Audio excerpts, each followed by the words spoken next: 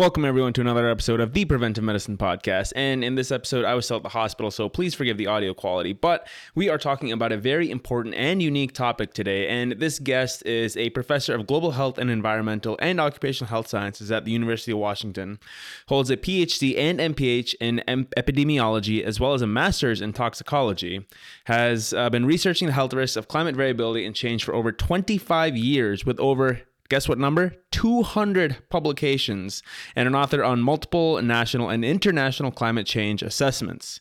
She's also worked with multiple countries in Central America, Europe, Africa, Asia, and in the Pacific to help them assess their vulnerabilities to climate change and help them also implement policies and programs to help kind of prevent things in the manner of climate change. So as you can tell, this is an episode about climate change. I'm very excited for this. So here we go with Dr. Kristie Eby. Overcoming saber-toothed tigers and woolly mammoths, we must now face a new enemy, ourselves.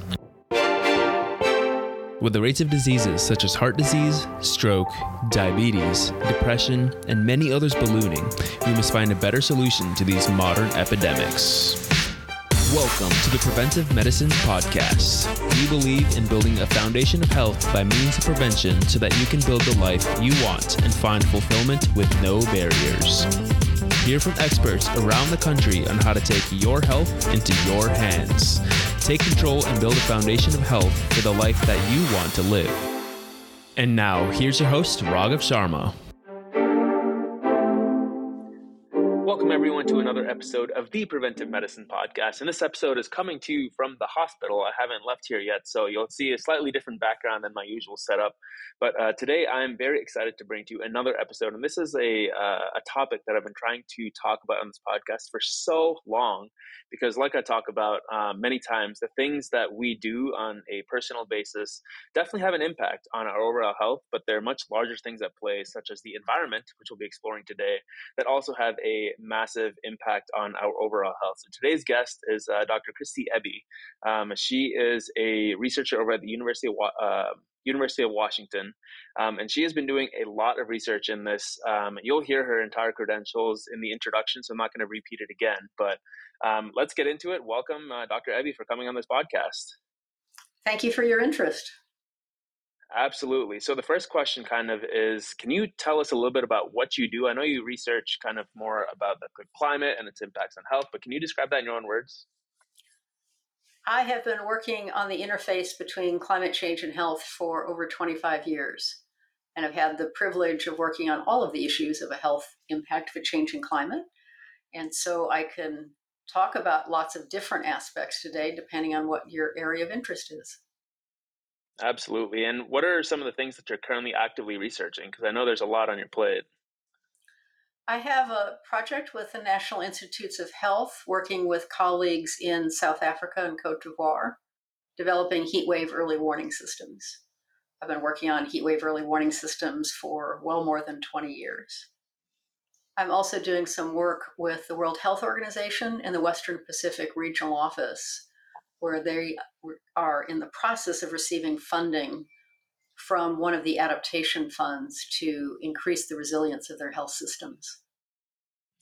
That's phenomenal work. And the way that I found out about you actually was you were on the Freakonomics MD podcast talking about the impact of heat.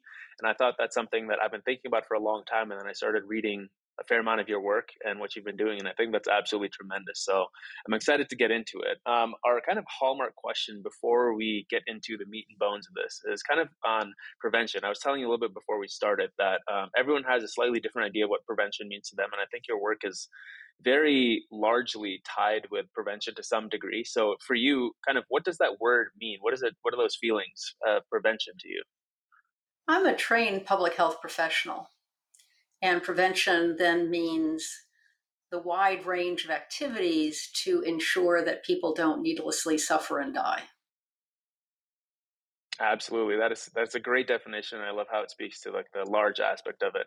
So let's get into this, the meat and bones of this episode. And I think the first question, I know you're an expert, so this question might be a little bit insulting to you, but unfortunately, when we're on social media and browsing through a lot of these things, there are a lot of climate deniers out there. There's a lot of people who don't think that anything is going on despite wildfires and all these catastrophic weather events that we're having, and one that you're researching is the heat. Can you kind of explain what kind of climate change we're seeing as kind of a broad overview before we get into the meat and bones? First of all, no question's problematic. All questions are good questions. We know from observations that temperatures are rising, that it's warmer today than it was a couple of decades ago. And when you look in any location for what the temperature pattern is across the year, you see a bell-shaped curve. And that's the general distribution, and there's one for every place. With the rising temperatures, we're seeing a shift in the mean of that distribution. So the mean temperature is rising. But we're also seeing the curve lower and moving further out to the high end. So we're seeing a very large increase in extreme temperatures.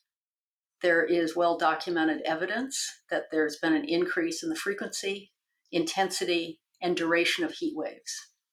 There's now many places around the world, including Seattle last year, where we had heat waves that were considered virtually impossible without climate change.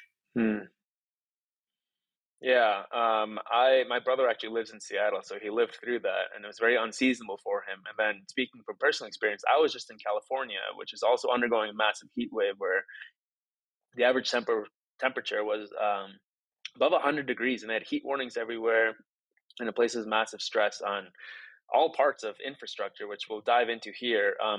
People say that temperatures have been warming forever. They say that if you look at the ice age, sure, we're warmer than that, but how is this warming different than anything that we've seen in the past? It's a good question, and it's a little hard to do without a graphic. There have been periods in time where temperatures were warmer than today, but they were long before humans were on this earth. And when you look from the time that humans have been on this earth and when our societies developed, when our ecosystems developed, we're above where we've been historically, with different kind of infrastructure, different kinds of challenges. I don't recall the exact number, but we're in the over 400th month where the monthly global mean temperature is above the long-term average. If you work backwards, this means anyone born after about 1980 hasn't seen quote unquote normal weather. That there's been this continual change in terms of the global mean surface temperature and a very large increase in the extremes. Absolutely. And we were just talking a little bit about heat, such as in Seattle and in California just now. I'm going to ask you kind of on a very blanket term. I know there's a lot of different moving parts of this, and we can dive into that. But on a broader term, why is excess heat so dangerous to our health? You're a physician, you know this better than me. But when we think about our bodies, we think about our core body temperature, not what you take with a thermometer, but the actual core. And your core body temperature functions within a pretty narrow range to protect our cells and our organs. We have a range of physiological mechanisms to try and keep that core body temperature within that range when we're exposed to higher temperatures.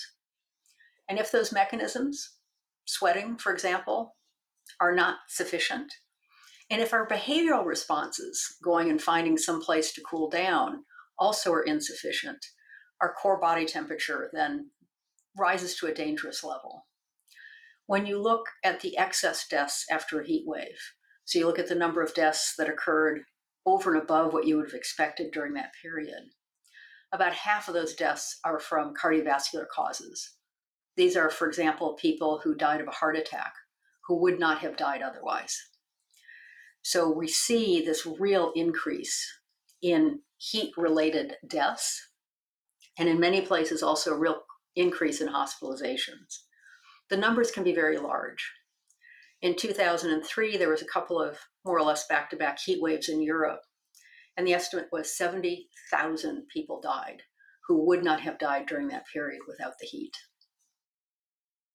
Yeah, absolutely. So that can definitely have a direct impact. And as a physician, I see this. I've covered multiple marathons where obviously we're not getting heat waves and no one's running a marathon at 110 degrees, but if the body does start to heat up at that point, it overcomes certain regulatory mechanisms. And at that point, the body can't cool itself down anymore.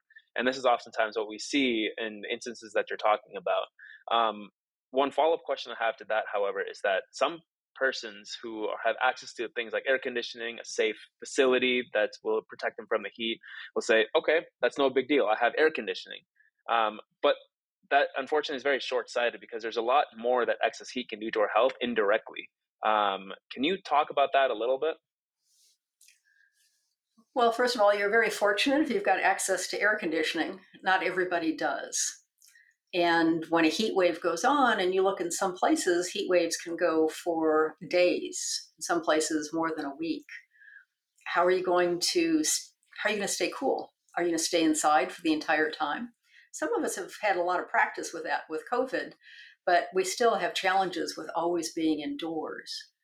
And when you have higher heat, as we're seeing in California right now, there's been calls for several days for people to cut back on the use of air conditioning, because there's a challenge that the power grid could fail. And then you would be in your residence without air conditioning until they could get the grid back up. So there is no guarantee that if you have air conditioning that you won't be exposed to the heat. And then think about our outdoor workers who have to work in construction, the farm workers who have to work during this high heat. Pregnant women are at particular risk during high temperatures. If they're exposed to heat waves towards the end of their pregnancy, they've got a higher rate of low birth weight babies. Babies come early. Adults over the age of 65 also at higher risk. And as a natural part of the aging process, people become less well able to tell they're getting into trouble with the heat. So often older adults just aren't aware that they're getting into trouble and don't seek medical attention when they should. Hmm. And then one of the things I've been a little bit more interested in than in the past, and I have limited time, so I haven't been able to fully research this, but it's also the effects of heat on things like malarial diseases and general infectious diseases increasing. Have you looked into that at all? I'm There sure you is, have. there's quite a bit of research, primarily on dengue fever and on Hmm. malaria, although in the Americas there's research on West Nile virus and on Lyme disease. And with higher temperatures, we're seeing a change in the geographic range for the vector that carries these diseases, the mosquito or the tick. And so, yes, for Lyme disease, there's been an increase in the geographic range, particularly into Canada, that did not used to have Lyme disease, and they now do have cases of Lyme disease, and increases in the geographic range for the other diseases. So, a spread for more infectious diseases in a warmer climate. Absolutely. So I think what we've just talked about here is that it's kind of multimodal and multifaceted, and it's very short-sighted just to say, "Oh, I have air conditioning. I'll be protected from the heat." Whereas we start thinking about things like power grid failures, as you just talked about in California, and just we were talking about this. I was personally in California, and there's signs everywhere on the highway for limiting energy consumption from 4 to 9 p.m. But obviously, people are not going to do that because they want to be cool. They'll use their air conditioning units, and then if you come to a power grid disaster, then no one will have air conditioning. There's things like malarial diseases and just various insect and tick-borne diseases that will increase as well as a result of heat. And then we've already talked about the kind of direct aspect of heat-related disease and heat-related excess deaths as well. So obviously, there's a lot going on with heat, and there's a lot of ways that heat can impact our health and be dangerous to our health. Does that kind of sum everything up? It's a good summary. Absolutely. Is there anything else you would add to that summary? I'm sure there's many more ways that you can think of that I can that heat might impact our health. As temperatures rise globally, the biggest impact is likely to be on our nutrition. And that is from two different mechanisms. One is higher temperatures mean that crops in some of the vulnerable parts of the world will be growing at the thermal edge of their tolerance.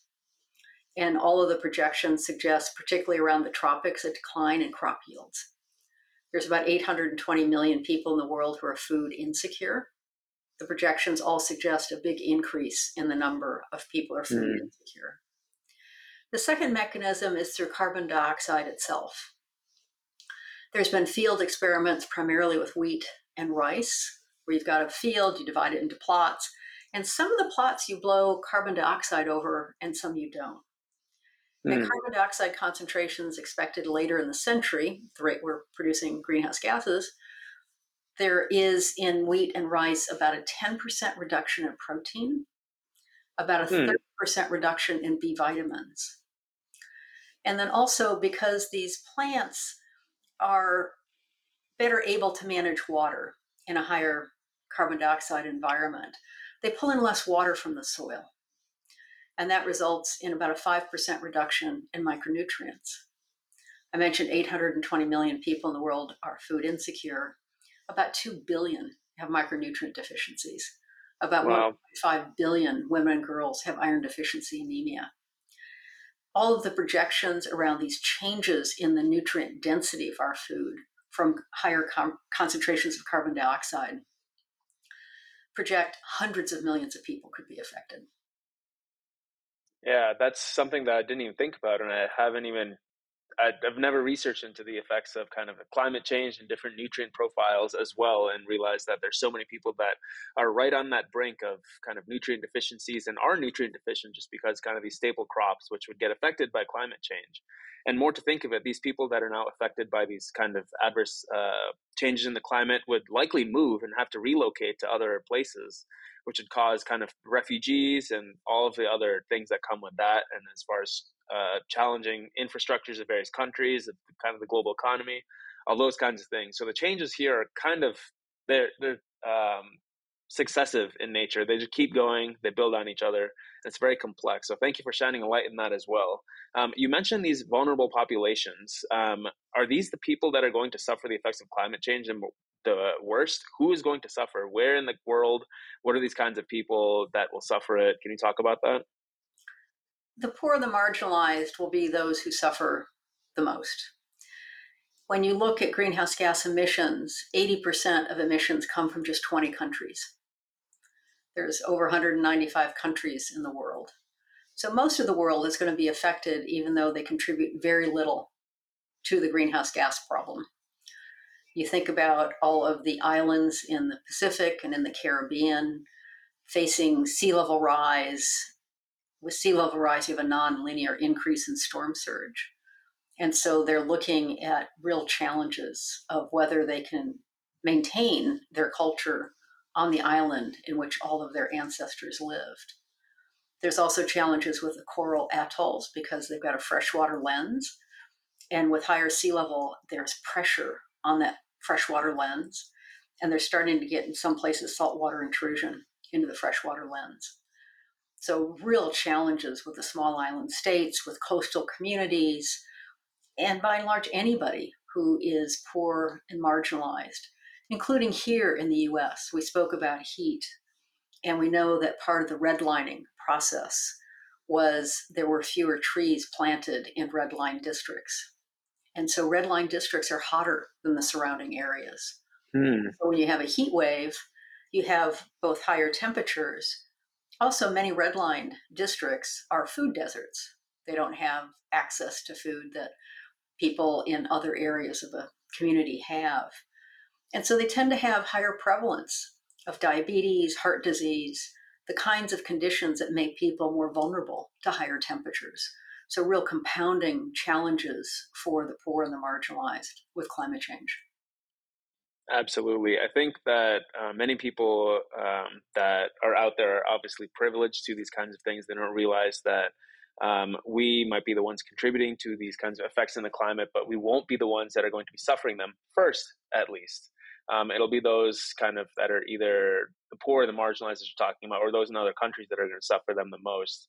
And for that reason, a lot of us don't think that climate change is affecting us. It's not happening. Nothing's real. But unfortunately, there are people out there that are experiencing this. That's absolutely Um, true. And there's a field of research called detection and attribution, which does pretty much what the name implies, that you detect whether there's been a change. And I'll use heat as an example of whether there's been a shift in heat related mortality over time. And when you detect that change, to determine whether or not climate change made a difference in that. With health, there's lots of reasons why we could see changes in the burden of disease. We could have better systems, we could have new technologies. And so you need to parse out why there has been this increase. And the bottom line of the studies that have been published and that are coming out show that there is a significant fraction of heat-related mortality is due to anthropogenic climate change. People are dying today because of climate change, and that includes Americans. Yeah. A follow-up question to that. I was just talking about these people who might not realize the effects of climate change. What are kind of some of the effects that someone like myself, who has access to air conditioning, who has higher socioeconomic status as a physician, what are some of those effects that I might be facing, or persons that are listening to this podcast might be facing, that currently they might not be? The list is pretty long. We talked briefly about changes in the range of diseases like dengue fever. And dengue fever is going to become much more prevalent in the US, depending on what we do with our vector control programs. Ozone is a lung irritant, as you know. Ozone's formed on clear, cloudless days. The rate at which it's formed is temperature dependent. So, all else being equal, if we don't change emissions from our tailpipes, then increase in ozone. And that will affect lots of people who've got any kind of chronic lung disease. Pollen, spring is coming sooner, fall starts later. And so there's been a real increase in pollen. Lots of studies are looking at pollen and showing, in fact, that there is an increase in pollen and pollen-related disorders. So anybody who's, again, got some kind of respiratory condition, somebody who's got asthma, there's more pollen. So there's lots of different ways that our health will be affected. It's already being affected and will be affected more in our changing climate. And thinking about all the different ways that our systems reflect and interact with temperature, precipitation patterns, and what that means. I tell my students when they get to be as old as I am, they're going to look back and think about how nice the summers used to be. Summers are going to be hotter and they're going to be more humid because warmer air holds more water. Mm-hmm. We're going to see more flooding events because warmer air holds more water. The massive flooding that we've seen in the last year or two. You just have these very large deluges that we didn't used to have in the past, and our infrastructure is often not ready for that. We often haven't built our infrastructure for the climate we're moving into, and that transition will be pretty challenging in lots of ways that'll affect our health and our livelihoods. Really quickly, you mentioned that it would be your students that would be experiencing this. Do you think that we're within 1 or 2 generations of seeing a lot of these larger changes that you're talking about? They're happening now. We're seeing changes now that when I started working in this field, I didn't think would happen until mid-century. And so the changes that are coming quite rapidly. So I mention this particularly to my students, but I'm also looking at my own future, that I'm going to be affected in my own Mm-hmm. future by all the changes that are going on. And so we need to think not only about the future generations, which we really should do, but also think about our own futures and how we're going to be affected by these large-scale changes that are ongoing. We want to take a quick break to remind you that this podcast is not intended for medical advice and is for educational and informational purposes only. We also want to remind you of our Instagram page @PreventPod, where we share various content relating to each episode that you can share with your friends if you enjoy our episode.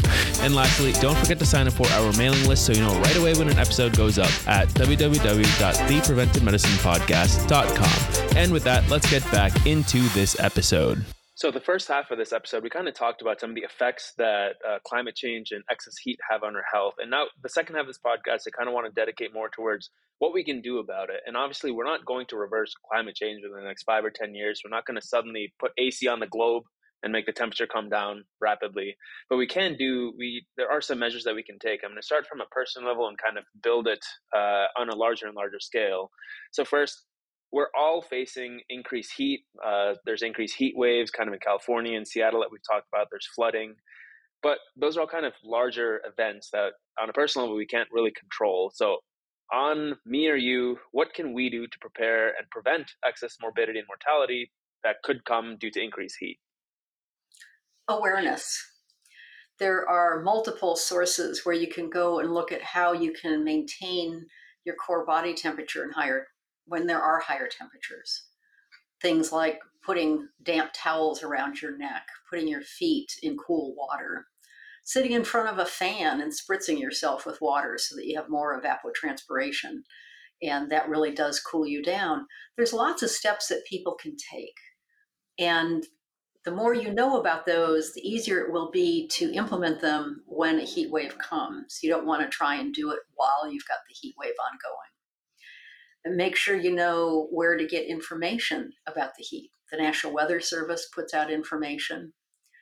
There is a new website under the National Oceanographic and Atmospheric Administration. I think it might be heat.gov that provides lots of information for people to go to see what it is they need to do. And we need to think about our family, our friends, our neighbors, and make sure that we look out for them. I mentioned adults over the age of 65, pregnant women. Make sure we really pay attention to whether they're getting into trouble with the heat or not, and so that actions can be taken to help prevent them from suffering heat strain. Definitely don't want them to have heat stroke because there's high mortality from heat stroke and often Mm-hmm. lifelong morbidity. So awareness is a really important issue. Another aspect I should mention is that many cities have heat wave early warning systems. Know if your city has one. Lots of cities do. Know what kind of services that they offer. Do they have cooling shelters? Find out how you can find out that information so that if you need to take action, you can do so. Now, one of the other things that you mentioned earlier on was that those who are generally with diseases like diabetes, hypertension, obesity are more susceptible to the effects of heat related change. Do you think that adding a personal kind of get healthier is a good message to add out there, or is that not really constructive in your It would be great if people would take up that opinion? message. There's a long history in the US of various groups putting out those messages for lots of different reasons, and the uptake hasn't been where it needs to be. But it does remind me that there's opportunities, I think, to work with pharmacists, for example. They know every prescription drug every single one of us takes. They know our age and know a little bit about our comorbidities from the prescription drugs we take. And thinking about physicians, others, pharmacists, and others who can provide information to individuals to make sure that they're aware of their level of risk during a heat wave and make sure that they know what it is they can do. Absolutely, that's great. I wish everyone would just take up get healthier. If it was only that easy, it would be my I wouldn't have a job here then. Moving on from the personal level, I want to go to the community level. You mentioned things like cities having early advance warning systems, but what else can a community do to kind of be prepared and be ready for when these things happen? An effective heat wave early warning system is an all of society system. So it's not just from the health department, it's not just from the meteorological services, but it includes the trusted voices for the red line communities, the people who are responsible for elderly care facilities. It includes the hospitals, the emergency departments. And so it is an effort to make sure that all aspects of society are working together. It needs to be done at the community level because each community has strengths that you can draw on for these kinds of early warning systems. And again, preparedness is really important. When we had the heat dome here in the Pacific Northwest, there was a 69-fold increase in heat related presentations to emergency departments. Hmm. They were pretty overwhelmed. They managed as they typically do, but it was very difficult for them to manage. And they were not prepared. So they hadn't done any kinds of stress testing. They hasn't done any kind of desk-based exercises to say, what would you do if this happened? And what happened here in Seattle was typical after an early warning system, in that you don't see mortality start to increase for about 24 hours. So the Mm. emergency departments for the first 24 hours thought we're doing pretty fine. A few people are coming in, it's not too bad. You hit 24 hours and, as I mentioned, a 69-fold increase. Yeah. One of the things the emergency departments found to be very effective is when people came in with very high core body temperatures, is people were put into body bags and ice was put in the body bags to help bring that core body temperature down. one of the emergency departments almost ran out of ice.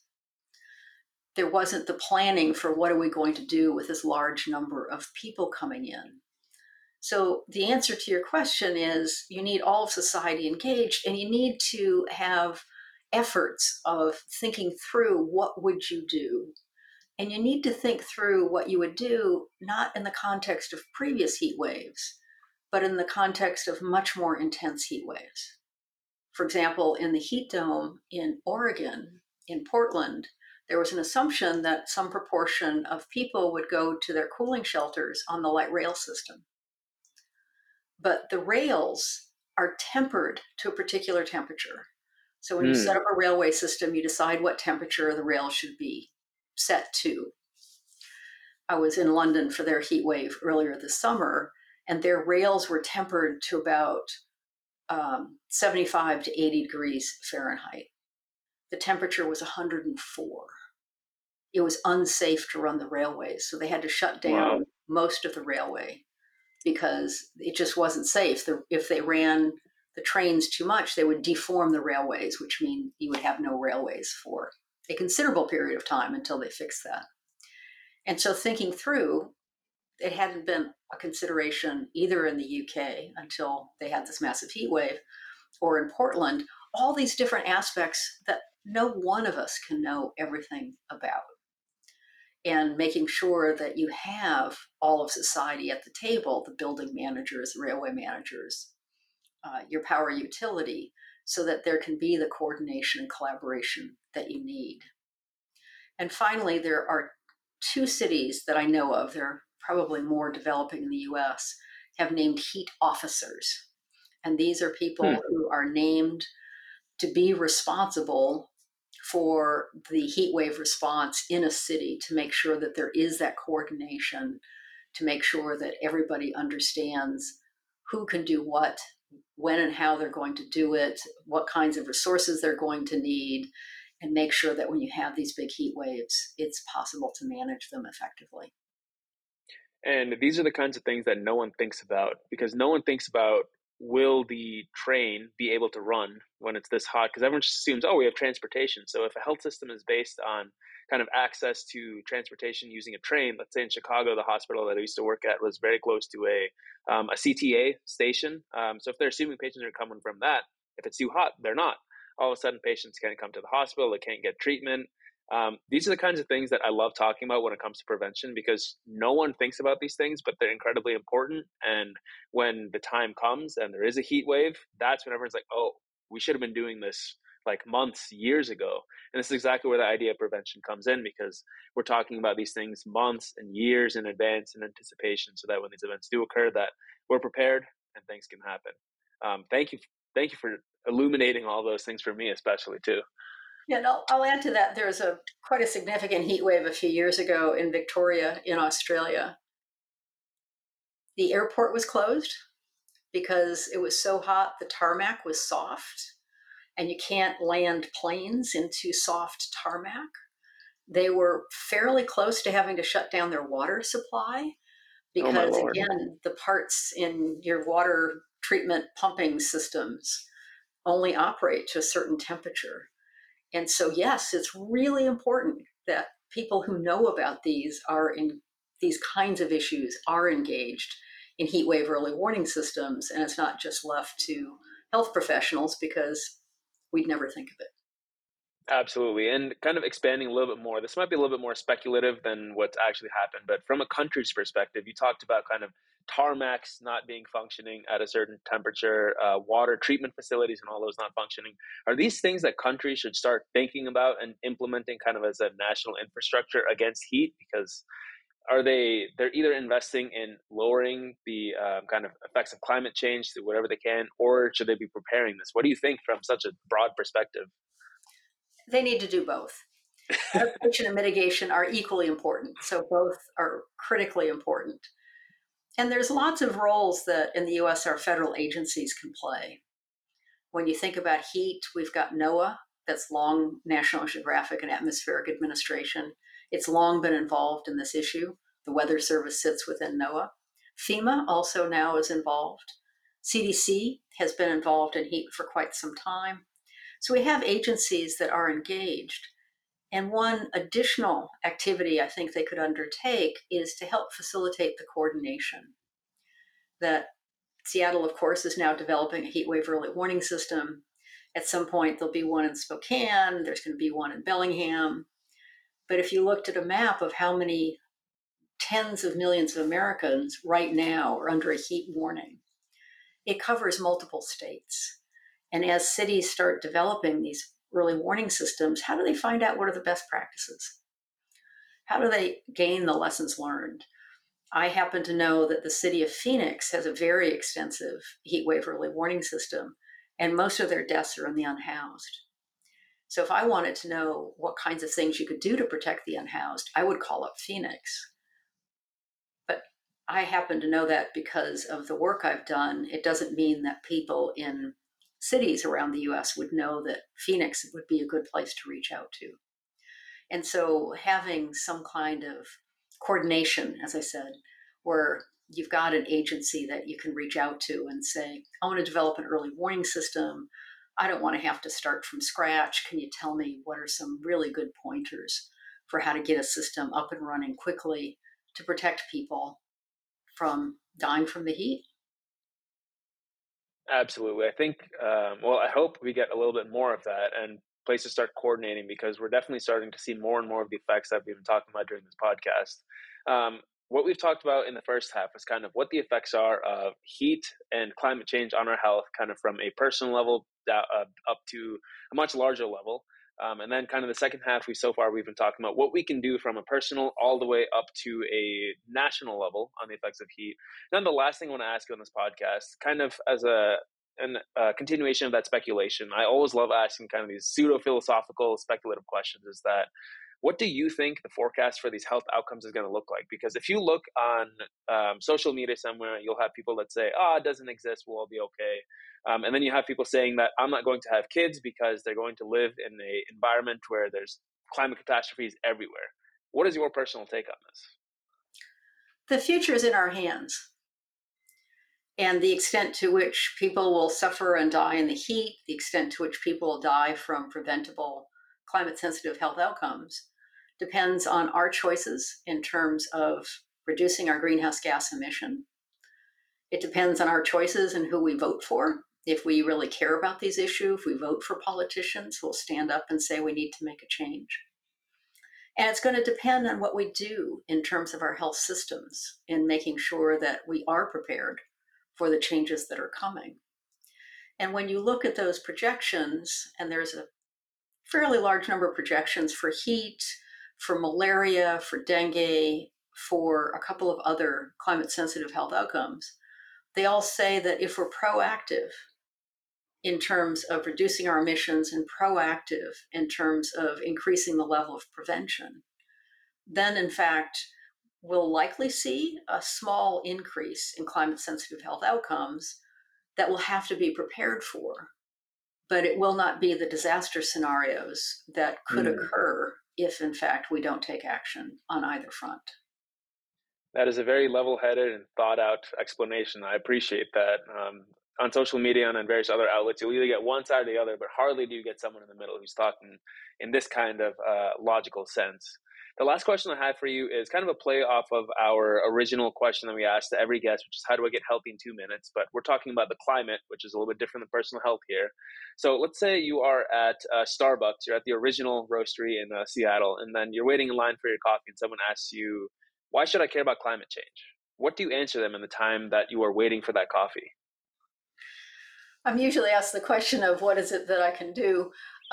It's our future. It's your own individual future, what your own individual future is going to look like.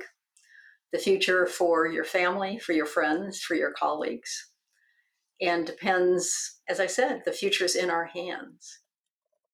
And often people ask the question of how do you not get discouraged with all the change that's ongoing? And I like to point out that we're already seeing a transition. People hear that we have to transform our energy sector, for example. It's already happening. It's not something in the future, it's today. My best example is I recently went grocery shopping. I parked in an underground parking garage. I was carrying my groceries back to my car. And I swore I heard wind chimes. And I was trying to figure out, I was calculating the distance to the exit. Could there be wind chimes in the neighborhood around the grocery store? Decided not really. I just couldn't figure out how I could hear wind chimes in this underground parking garage. And I finally realized what I was hearing were all the electric vehicles. I didn't hear a single internal combustion engine. And I stood there and thought, this is what the future sounds like. That kids are going to grow up being in underground parking garages, and they won't be stinky. They won't be full of exhaust from cars. You won't hear internal combustion engines. You hear the little tinkling of electric vehicles. The transition's underway, and the more we can help facilitate that, the faster we're going to get to kind of society we would like to have in the future. Absolutely. Well, thank you so much for that. I love ending on a note of optimism. It's one of the best ways to end. Instead of being climate apocalyptic, now we have something to look forward to. We have actionable steps that we've talked about. We've talked about things from a personal level all the way up to what countries and kind of society should be doing in general based on your work and your thoughts. I think this has been an absolutely incredible episode. It's been very insightful for me, myself as a physician, kind of being aware of all these things. And I hope our listeners have gathered some value as well. So thank you very much, Dr. Abby, for coming on this podcast. Thank you very much for your interest.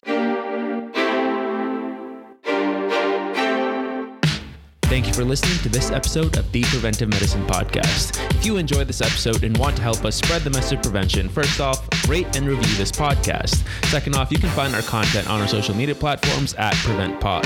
That's PreventPod. Thank you for listening, and we'll see you in the next one.